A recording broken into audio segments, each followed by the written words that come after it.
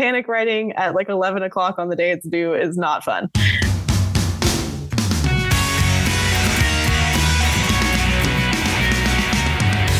Hey there, it's Shawnee from Strive to Learn, and I have another episode of Mindful Admissions, a podcast that is dedicated to bringing your family some peace and sanity in your college application process. So in today's episode, we're going to be talking with Amanda Merrifield, who is a UC Santa Cruz alumni herself and college admissions consultant here at Strive to Learn.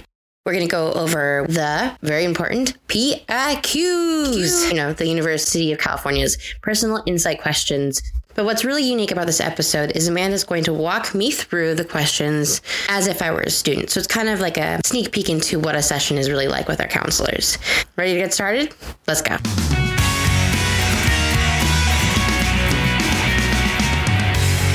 Thank you so much for meeting with me and Amanda. Today we're going to talk about the UC PIQs, which I know are super prevalent in the minds of students today. And if they're not already hyperventilating about how close or how soon the UC application is due, then I'm sure they'll be starting soon. Should parents take Thanksgiving to talk about the PIQs or like what kind of values, or should they kind of keep, this is obviously a personal opinion, but should they keep it segmented from Thanksgiving? Gosh, it depends on how receptive you are, listener, to talking about that stuff on a holiday. Because sometimes like too many opinions kind of gets in the way of like the truth of the matter. And it's because it truly is your essay. And sometimes people get overwhelmed and they're like, my mom thinks I should write this and I don't. And that's hard because it isn't your mom's essay. Unfortunately, it's yours. And but then there's also people that flounder when they're too isolated and they can't write because they just have writer's block. So I would say there is no rule about Thanksgiving or no, but I would say enjoy your time with your family and your friends and yourself. Enjoy a little break, but only if you've done it a little bit already. Yeah. Got it. For the teachers, the parents, or mentors that are listening to this, trying to help their kids or help someone that is going through this process, how do you prompt? But how should they phrase questions that prompt an insight? Yeah, I think it's a careful game, but trying to lead them or suggest can be annoying to anyone who's trying to write and have organic thoughts, because it can be distracting, or a student might focus on, no, dad, I don't want to talk about that. I think, just helping them think through it is helpful. Asking open-ended questions like, what do you want them to know about you? Well, I've noticed that you're really thoughtful and you're really passionate about statistics. What would you want to tell them about that? Or I've noticed in my years of knowing you, however long that is, that you are really caring and that your friends are everything to you. What do you think you could write about that? Are there any examples? So not saying open-ended, not saying closed-ended questions like, well, you should write about your friends. Well, what about my friends, Mom? I don't know, So I think open-ended questions that get someone to reflect out loud. And then you can do what I do and just write everything down that they say, and type it out. Even like a friend, anybody can do this. A friend or a teacher or a parent can ask questions and write down everything, because you never know what kind of cool gems are going to come out when they're just talking to you. It could be some of the most profound thoughts that they have because they're relaxed and they're just having a conversation instead of sitting down and having to formulate it correctly on the page. So I would say, what is the difference between a UC PIQ versus a personal statement, or what are common pitfalls that students make about this process? Yeah, so that's a really good question. Sometimes the essays kind of all blur together, and you might have done maybe a rough draft or something for your English class in your junior year, and you might be thinking, that sounds kind of familiar, but I don't really remember. But basically, the UC app is its own standalone thing for all of the UC campuses, and the personal statement is an essay that goes out to not the UCs, but to other typically private schools on the Common App. Broadly, the personal statement is one essay and it's 650 words. And the UC PIQs, you pick 4 prompts from, and they're short. But basically, that's kind of the biggest differences between them. And then the approach is pretty much the same. The crossover that I think people sometimes get confused about is that you can write a UCPIQ and think it's really, really great and actually use that and expand it into your personal statement. Or maybe you write a personal statement that's really, really great and you condense it to match one of the UCPIQ prompts. They are both really just they're essays prompts that are wanting to get to know you and your values and what you can bring to the universities that you're applying to. So they definitely are in the same vein, even though they do have some technical differences. Thank you so much, Amanda. I really appreciate the quick clarification, kind of laying down the groundwork here. I don't want to take up too much of your time on all the particulars and technicalities because the University of California actually produces their very thorough, very detailed guide themselves. And I will link that in the show notes. But I am curious about how you approach the PIQs with your students. Like, what is your process? The first thing I get them to do is think about themselves and like what kind of stuff they actually have to talk about. And then I like to go into how are we going to frame this? What is the point of your essay? What is the point of all this? It's not just to talk about yourself and it's not just to like have a second resume. They've already got a resume for you. They already have your activities list. They already know what it is that you did. So you don't need to write an entire essay repeating yourself. Like if you were, for example, a wonderful soccer player, they already know that because they read your activities list. This is for you to share stuff that they cannot glean from your activities list. This is for them to get a context of who you are as a human, not just what you can do and what you have done. Does it matter how many examples they bring into the work? No, I don't. I mean, you're just not going to get your whole life story in these essays. It's just not possible because you have so many like deep experiences. The depth of knowledge that you have about your life is going to be way bigger than can fit in a couple of essays. But what I will say is if you tend to be the kind of person that has a lot of small examples that you just really want to put in, that's fine. You can do that, but just make sure it's around one central point.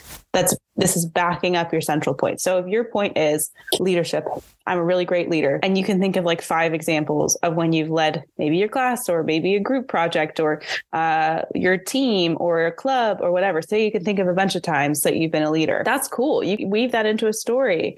However, don't lose the central point, which is that through leadership, you found compassion and you found joy. And, don't forget to bring those things through. And what I would say for the students that are like, that's too hard, I think my essay is going to be too all over the place. If I bring a bunch of things, into it, that's okay too. You can write about one single story and show your values through that story. And I think whichever side you choose, whether it's many examples or one example, stick to the 1/3 rule. I love the 1/3 rule, where you talk about 1/3 of it is what the catalyst for the thing you're going to talk about. 1/3 of it is what you did about the catalyst or what action you did. And then 1/3 is how it's going to affect you going forward. So your examples, that'll always stick in the middle third. So it's whatever you're the most comfortable with bringing in. So for example, going on this leadership example, if you're like, when I was a freshman, I met the best leader I've ever met, and that person inspired me. That's a catalyst. And then the example is, I then became the leader of the club where I met that person, and I aspired to be the starter on the football team. And that's cool. Or you can just say, and I aspired to be the leader of the club where I met that person. Doesn't matter because it's just going to be 1/3 of your essay. And then the final third is, in the future, I want to be the leader of a club that I know exists on campus, or I want to be a leader of my friends and for the power of good, or whatever it might be. So I hope that kind of answers your question, because it kind of fits into the bigger whole rather than the main focus. Got it. So really tying your essay or your response back into kind of how it's going to affect you or impact your, I don't want to say your world or like your community, but kind of how it brings relevance to why a school would admit you. Yeah, because they want to see you in context. Yeah. No, I was just agreeing. Yeah, I think they want to see you in context. So that's cool that all that stuff happened. But do you have enough reflection to see yourself in the future and what you're going to do with that? Because they're admitting you on potential. They're looking at your past as indicators of what you're going to do or what you're going to be. And of course, you can always change and you can always grow, but they just want to kind of get to know you so that they can maybe anticipate that this is the type of person that does want to do more leadership. Or maybe you had the worst time ever being a leader and you don't want to do that anymore because you learned from that and you're like, I wasn't happy in the leadership role and I would much rather be doing something else. That's also okay, but they just want to know what your reflections are. And so it's totally okay to be vulnerable, not only just have this year's prompts, like highlight your strengths or things that you achieve. Cause I've always heard like the advice, like, oh, go to your skills and achievements and then kind of like find ways to pepper those in to your PIQs. But are you saying that should there be vulnerability and like things that you've struggled with in the essay too? Yeah, absolutely. I think for the PIQs, especially, I mean, not every essay is created equal, but definitely in the PIQs, you can use your activities list or your resume as a starting point if you kind of forget what you got up to the last few years, which like, fair enough. Like, I don't always remember all the things I did. If you have forgotten, you can go back and look. But I think it's sort of like a qualitative deep dive into those. Because, when you see a line on a page of like dance team, they kind of are probably wondering, what was that like for you? Did you just immediately pick up dance with the second that you stepped foot on the stage? Or were there difficulties? And if you did immediately pick it up, because I know some people are like, dance was my whole life, I've never not danced. What does that mean for you? What did you make of that? And what do you want to do with that talent? Or if you're like, man, I was terrible at dance and I really worked at it, and this was my journey. Or some people say, I had a lot of trauma going on at home and dance was my outlet, or dance was the thing that I was still terrible at. But it was a reason for me to get up in the morning because I had depression. Like, these are all qualitative things that are absolutely okay to talk about in your essays because it's about you. Are there certain prompts for certain people? Like, should there be certain prompts that students stay away from? For instance, like, is leadership something that students should always try to write on if they can, or if they can think of things? Like, I've heard, rumors that, the UCs really want to see leadership in their students. And so if you really can address that prompt, you want to do so? I think that rumors are so funny because every year it's like a different thing. And I think that there isn't one prompt that's better than the others, or one thing they're looking for that's more than the others, because the UCs are trying to build a diverse and interesting place to go to school. And they don't want a homogenous bunch of like leaders. They don't want every single person to say, no, I want the spotlight. Like, no, I want to lead the club. Because some people, their skill set is, I'm a researcher. I don't want to lead. I don't want to like host the meetings. I want to go away and do the thing. Or my talents are somewhere else. And I think, when you think about the tens of thousands of students that are attending all the UCs, there's no way that they're all leaders all the time. Or if they are now, they might not have been when they were seniors. Maybe they were like, no, I'm terrified of speaking in front of people, even if it's 5 people I know. And I don't think anybody wants to preclude that. But I also think, the only essays that you should stay away from are the ones that you look at it and you think, this doesn't apply to me. Like, I don't know. No shame. That's okay. It doesn't have to apply to you. That's why there's a bunch of prompts and you only have to pick a few. Yeah. I like that. I haven't thought about it that way. Like, oh yeah, if everyone follows the advice of write about your leadership prompt, there's going to be a lot of leadership prompts to read and people are going to be like, the readers cannot be fed up with it. Yeah, definitely. And I think, these people that are reading your essays are people too. And they know better than anyone the kind of diverse experiences that people have all over the world in their high school days. And not every school provides leadership opportunities either. So they would never think, oh, well, we're not going to admit those people. How do students choose the right prompts, or how do you suggest students get started? That's the question of the day. I think that's one of the hardest places to start. And I think the pitfalls that you asked about, Shawnee, is people don't know which one to pick. And so they procrastinate and then they write their essay at the last minute because they don't know where they're starting. The thing I would recommend for someone that hasn't started writing yet, or did write something and they don't like it, is to copy and paste all of the prompts onto a Word document and see if you can just roughly answer the question in a sentence or two. If you're looking at the prompt and you're like, I have nothing to say about this, then skip it, move on to the next one. Maybe you don't have anything to say about that one either. Move on until you have something to write about and just write 2 sentences. It could be the worst sentences you've ever written. It could even be bullet points. It doesn't matter. Just write something down. And then you'll kind of work through the prompt until you get for essays. So for example, Shawnee, I'm going to use you as my example student. Perfect. Yes. Awesome. I get the inside preview of what it looks like in session. That's cool. Yeah. So okay. So we're looking at these prompts right now for this podcast purposes. I am writing notes for you because also the other thing that happens is sometimes it's easier to say it out loud than it is to write it down. First prompt we're looking at is describe an example of your leadership experience in which you have positively influenced others, helped resolve disputes, or contributed to group efforts over time. And you initially were like, that's not me. I don't have anything to say about that.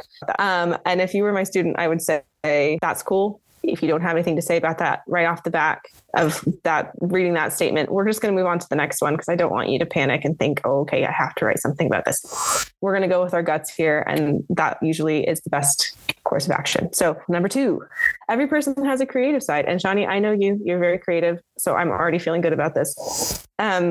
It can be expressed in many ways: problem solving, original and innovative thinking, artistically, to name a few. Describe how you express your creative side. What do you think? Is there something that comes to mind that you're like, oh yeah, I've got something I could say about that? I have been painting a lot lately, pretty much every day. I see a lot of possibility in everything. So I'm like, oh, I don't like the way this chair is designed. So I'm going to redesign it and I'll try to take it apart and put it together again and I'll fail at it. Or so there's a lot of like, I see things that are wrong or that I want better. And so I will try to solve it myself, I guess. That's cool. So you just gave me some really awesome insights to who you are as a person. That's problem solving. That's creativity. That's all the things in this prompt. You were saying sees problems as solutions almost and interesting things to solve and get into. So that's a sentence, and we can come back and make it more beautiful later on. So let's just, for the purposes of this podcast, maybe pick one more thing so that I can also help you with the narrowing down. What would you say is your greatest talent or skill? How have you developed and demonstrated that talent over time? I don't know if curiosity is a skill. If you want it to be.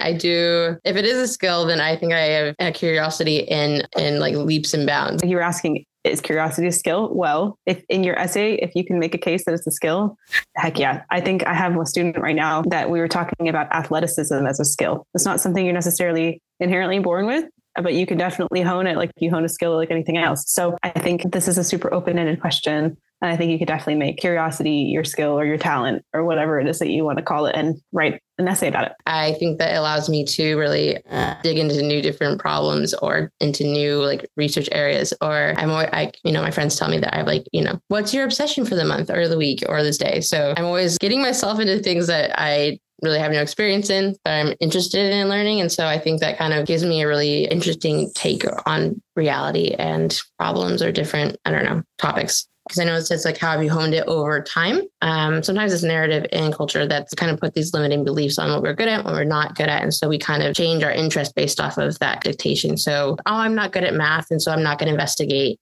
into why this is, or like we give ourselves permission to be curious about certain subjects rather than others. And so what I've learned is like that even if I'm curious about the subject matter that I'm not good at, it's still okay to I give myself permission that it's okay to slowly follow the rabbit hole down there. And so, and even though I'm not the best at that one particular subject, I can still learn a lot and I still improve in general by having just contact with that area. And that's one of the things I actually really like about this prompt is that I think it asks all of the writers to really think about what is a skill. It is something that you work on over time and you don't have to be good at it to write about it. You can say, my greatest skill is math because I've just worked so hard at it and I'm still not good at it, but it's something I've really honed over time and I'm much better than I was. Am I Stephen Hawking? No, it doesn't matter. So I think that's a really, really good point, Shawnee, is that you're definitely allowed to be curious about something, even if you're not good at it. Did you hear the difference between how I responded to the first prompt versus the second? Man, the question about creativity was really dry. Like it was just like, yeah, I paint and then I took apart a chair and blah, blah, blah, blah, blah. For the second one, obviously I had not thought about it very deeply before because my answer was semi-intelligible, but you could tell that the question struck a chord. And when you're kind of narrowing down, which prompt should I pick the ones that really resonate with you, that they make you want to rant because you have a lot to say about them. Because oftentimes what these prompts are meant to do is they're meant to pick out, your values. And so you want something to make you passionate about or emotional about, or more than just a dry answer of A, B, and C. Now, I don't know if I would have gotten there on my own. And so that kind of showcases the value of having someone else to talk to kind of validate your feelings towards this, to really help you dig deeper. There's definitely some merit in that. But you also want to see that when I was answering the prompt, I had naturally tried to communicate what I had learned and why this was important to me. So when you're picking out the prompts, figure out which ones, A, emotionally resonate with you, B, that you can explain what you've learned and like why you value it, and that C, well, I guess there is no C, but yeah, we'll just go with A and B for now. Let's get back to the show. So that's where we're going to start, because I truly believe that sometimes you got to let these things marinate overnight or for a week or something. You get out of them what you put into them. So the more time you think about it and the more consideration that you put into these outside of our sessions, the better they're going to be. Because obviously I can't make you do anything. You have to be the one to write it over, Of course. You can't write the prompt for me? What? Unfortunately not. Unfortunately, I can't write your essay for you, but I will definitely always meet you where you are in our sessions. And if it becomes clear, like over time, like there's a pattern of like, for some reason you walk away from the session and you just can't motivate yourself to continue, then I'll send you a text reminder or something. I would do that. If you're that kind of a student that needs it, I would do it. I'm definitely the person that needs a reminder. That's okay.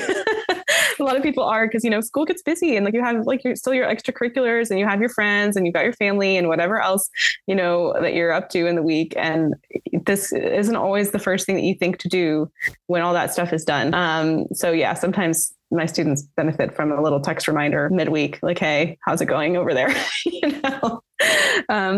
So that's kind of my initial, like, if you were completely lost and you really didn't know what to do, that would be kind of the method. And, a lot of times people just need that little boost. They just need a little push in the right direction. And then their brain catches on fire and they're like, actually, it's kind of fun to talk about myself. Look at all these things. So don't wait till the last minute and think you can't do it, because you can't.